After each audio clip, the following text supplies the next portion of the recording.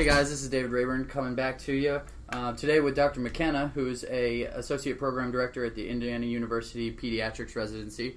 He's also a general pediatrician over at the Pediatric and Adolescent Care Center. Today we're going to be talking to you about some metabolisms and genetics stuff. Welcome, Dr. McKenna. Hello. I'd also like to point out for the record that I'm now an Associate Professor of Clinical Pediatrics, which means that I'm super smart. So, congratulations to me. Absolutely. I apologize for not giving you due credit. So, as we talked to you about with each segment, metabolism comes down to about 1.5 to 2.5%, 1.5 for metabolism, 2.5% for genetics. The problem with that is it seems like a low number, but it's something that questions always pop up on the in-training, always pop up on the boards. It's definitely a topic that we need to talk a little bit more about. My guess is that this is a source of angst for a lot of us, so Dr. McKenna, we appreciate you spending some time with us to help lock down some of these disease processes. No problem. I'm going to apologize ahead of time that I am not Dr. Hainline. That may be good or bad depending on your perspective today, but I don't. On the plus side, you don't have to be Dr. Hainline to do well on these questions, and I think that's part of why I wanted to take on this challenge today, is to show people you don't have to be the world's foremost expert in metabolic or genetic disorders to be able to pass these questions. Well, that's a good thing, because I don't think any of us are experts on this. All right, so let's go ahead and get started. So patterns of inheritance always seem to confuse us. It seems like we might as well start with our dominant recessive nonsense. So why don't we go ahead and start with X-linked recessive? Sure. And before we start getting into the specifics, I think this is a good time to mention, draw it out. Because if you look at the content specifications from the boards, they're not going to want you to. They're not going to list which. It's not going to be a matching question. Which of these goes with which one. Partly because if you really deep dive into it, it's all really confusing. Genetics is not, we've come well past the days of Mendel with his beans and everything fitting into a neat little box. There's a lot of other parts to it. And so if you can understand some of the basics and all of this high school biology stuff, you're not going to kick yourself when you're sitting there looking at this question, because there's nothing more frustrating than looking at a question when you're taking the boards going, I used to know the answer to this. I mean, I might have been a freshman in high school when I knew the answer, but I knew it at some point, and now I don't. And then you're going to think about it for 5 more questions, and you're not going to think about those, and and then those couple of questions can be the difference between passing and failing. So, use your time wisely. When you don't study this stuff now necessarily, use the time towards when you're actually going to take the boards to cram some of the stuff in and just refresh yourself of how each of these things goes. So if we want to start with X-linked disorders, that's fine. I think X-linked recessive is sort of the one that you classically think about when you think about X-linked diseases. The biggest thing to think about is males are affected and females are the carriers. It's technically not impossible for a female to be affected, but that goes well beyond what the board is going to ask you. It's exceedingly unlikely. The biggest, the classic one to think about is hemophilia. If you think about the British royal family from back in the day with all their consanguinity, and they had a history of hemophilia in part because even though it's something that should be pretty rare, when they kept mixing the genes not out of the same pool, it kept getting passed, from male to female carrier to male, and it is your classic sort of X-linked recessive trait where the males are affected and the females are the carriers. So when you draw it out, if it only is affecting the males and it's skipping over the generation of females, that's probably going to be an X-linked recessive disease.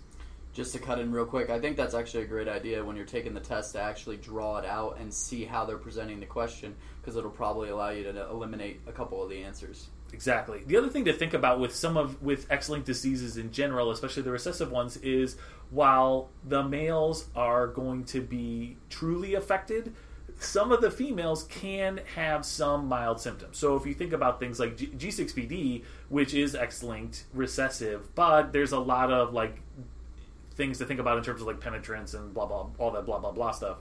But females can still be affected. It depends on, because with G6PD, if you are slightly affected, whereas if you have hemophilia, if you have 50% or more, or even 50% or less effectiveness of your clotting factors, you're still going to be fine. You've got to get down to that 10% level, or somewhere in that range. But if 50% of your red blood cells have G6PD issues, you still can have some of those symptoms that you get with G6PD, even though you aren't classically having a classic G6PD outbreak. So it's one of those things where females can have, if they're a hemophilia carrier, they might have some mild bleeding symptoms. That may or may not come across in the boards, but I think that's good to remember for real life, is even though they aren't technically classically affected, they can still have some mild symptomatology. And while we are trying to do board review stuff, it's always nice to have a little bit extra clinical stuff to go on as well, so we appreciate that. No problem. Some of the other diseases you might want to think about in terms of things that you might list in various review books. If you think about like chronic granulomatous disease or nephrogenic diabetes insipidus, retinitis pigmentosa, there are a lot of them that have a X-linked component, or they have like 5 different types and one of them is X-linked. So you may come across that. Again, I wouldn't focus too much on listing out 5 different diseases because the boards aren't really going to ask that. They're mostly going to ask, can you recognize what is being distributed in an X-linked recessive manner? And so focus on that. All right, so we covered a little bit about the X-linked recessive. I don't think there's a lot about X-linked dominant that we need to know about, but correct me if I'm wrong. There's not a ton. You're right. I think because most of the time the cases are a lot more complicated than just sort of straight up Mendelian genetics. If you're basically, the thing is, since dads only give one X and it's dominant, like everyone who gets that X is going to be affected. So the daughters will be affected, but the sons won't be because the dad didn't give the X to the son. The dad only gave the Y. That's why they're a son. Again, high school biology. And so in this case, the dads are the carriers and the daughters are affected. Again, a lot of the diseases you're going to see mentioned in this category, it's a little more complicated, so that's again why they're not going to have you pick like in a matching list, like which of these is X-linked dominant.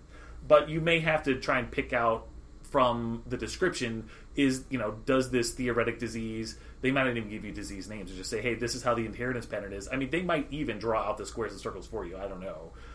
So there are a couple different diseases you could think about, one of which is X-linked hypophosphatemic rickets. That's not fully understood. Similar with pseudo-hyperparathyroidism. That actually is more of a case of parental inheritance and not necessarily X-linked dominant. So there are also diseases, and there's a content specification or content outline about it, where it's not as straightforward as it's on the X. It depends on any of the chromosomes. Did you get this version from your mom or from your dad?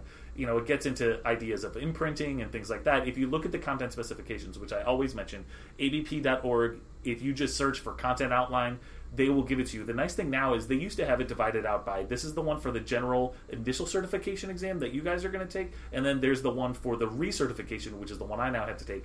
So you're not going to have to know the details of any of these things, but knowing about things like imprinting, how mitochondrial disorders are passed along, penetrance, incomplete penetrance, anticipation, all of those terms which you've forgotten about since college biology or high school biology, those may make a brief appearance on here. Again, these are not things that you want to cram into your long-term memory. If you just have it at the tip of your tongue right for exam day and then it goes away, that's probably all you really need to have about that.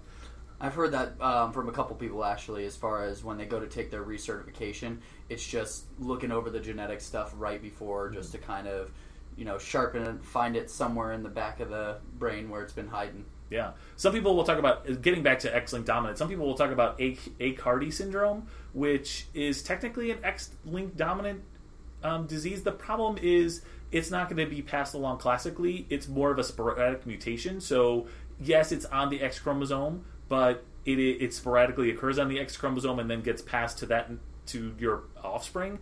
And then the offspring don't usually pass it along for various reasons. For people who don't know, like I didn't know before I started today, Aicardi syndrome is an infantile spasm, brain development disorder, can have a lot of serious implications for the brain.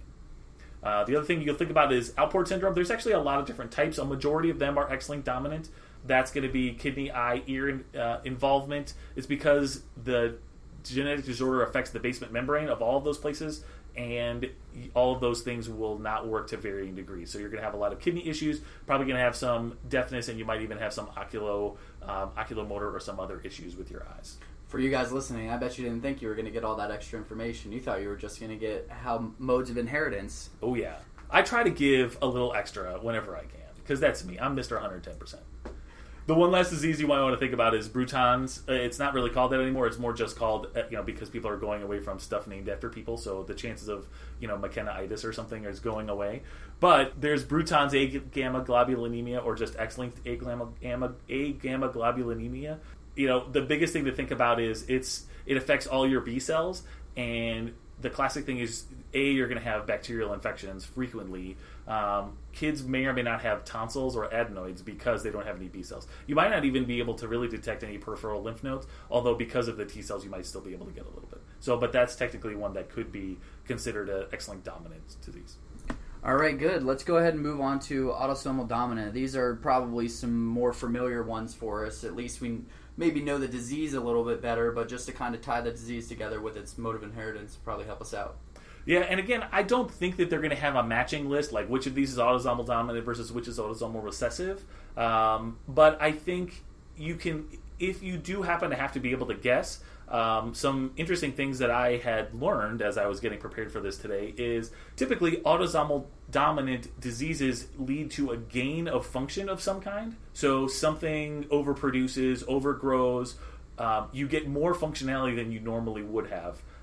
The other big thing, especially as compared to autosomal recessive, is there's going to be an obvious history in the family because it's dominant. You're going to see it all the time. You're not going to have a bunch of silent carriers that all of a sudden then finally when you get the unfortunate mathematical circumstance of two carriers meeting up and having offspring, people who have autosomal dominant diseases, you're going to see that in their history. We have a history of achondroplasia or Marfan's or retinoblastoma or things like that.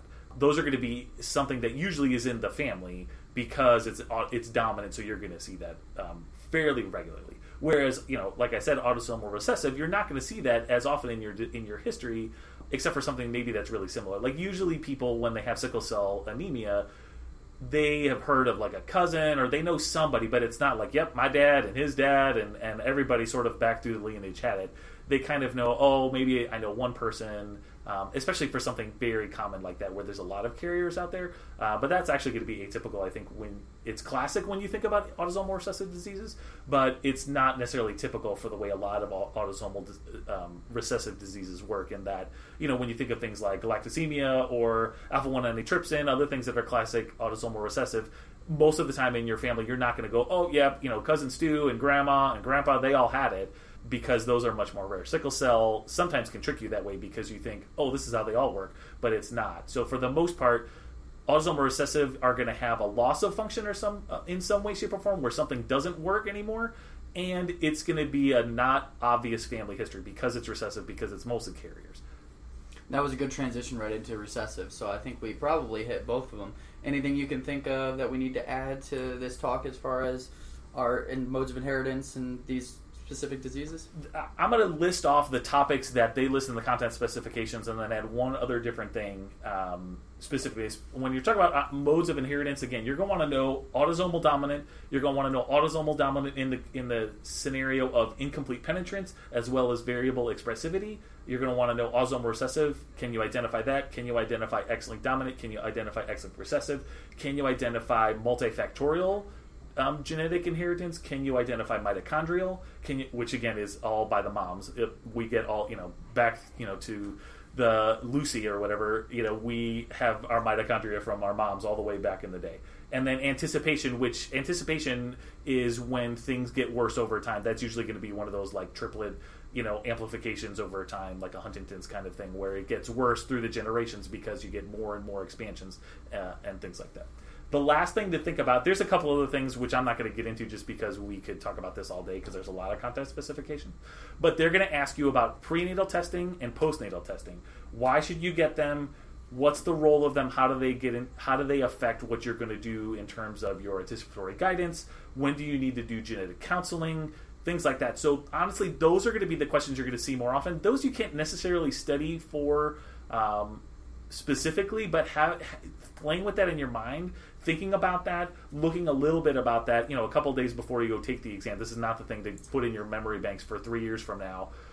And then when you get to the test, yep, I remember that 3 years ago and totally gone. So that's one of those things, like, along with, to be honest, sensitivity, specificity. You know, we're not here about biostatistics today, but that's the one thing I crammed into my brain literally the minute before the exam, and I wrote it down on my scratch pieces of paper. I don't know if you actually get those anymore now that it's on the computer, but if you could find a way to, like, as soon as you can, like, get it on your scratch pieces of paper so you don't forget it, like, it's something you brought into the test with your brain, and then you immediately transfer to something else that is legitimate and allowed. Hey, man, go for it. We get these little dry erase boards now. Ah, yes, very good. See, I don't feel that old, but man, I'm old. So yeah, if you can remember some of those things, and I think that will help you a lot.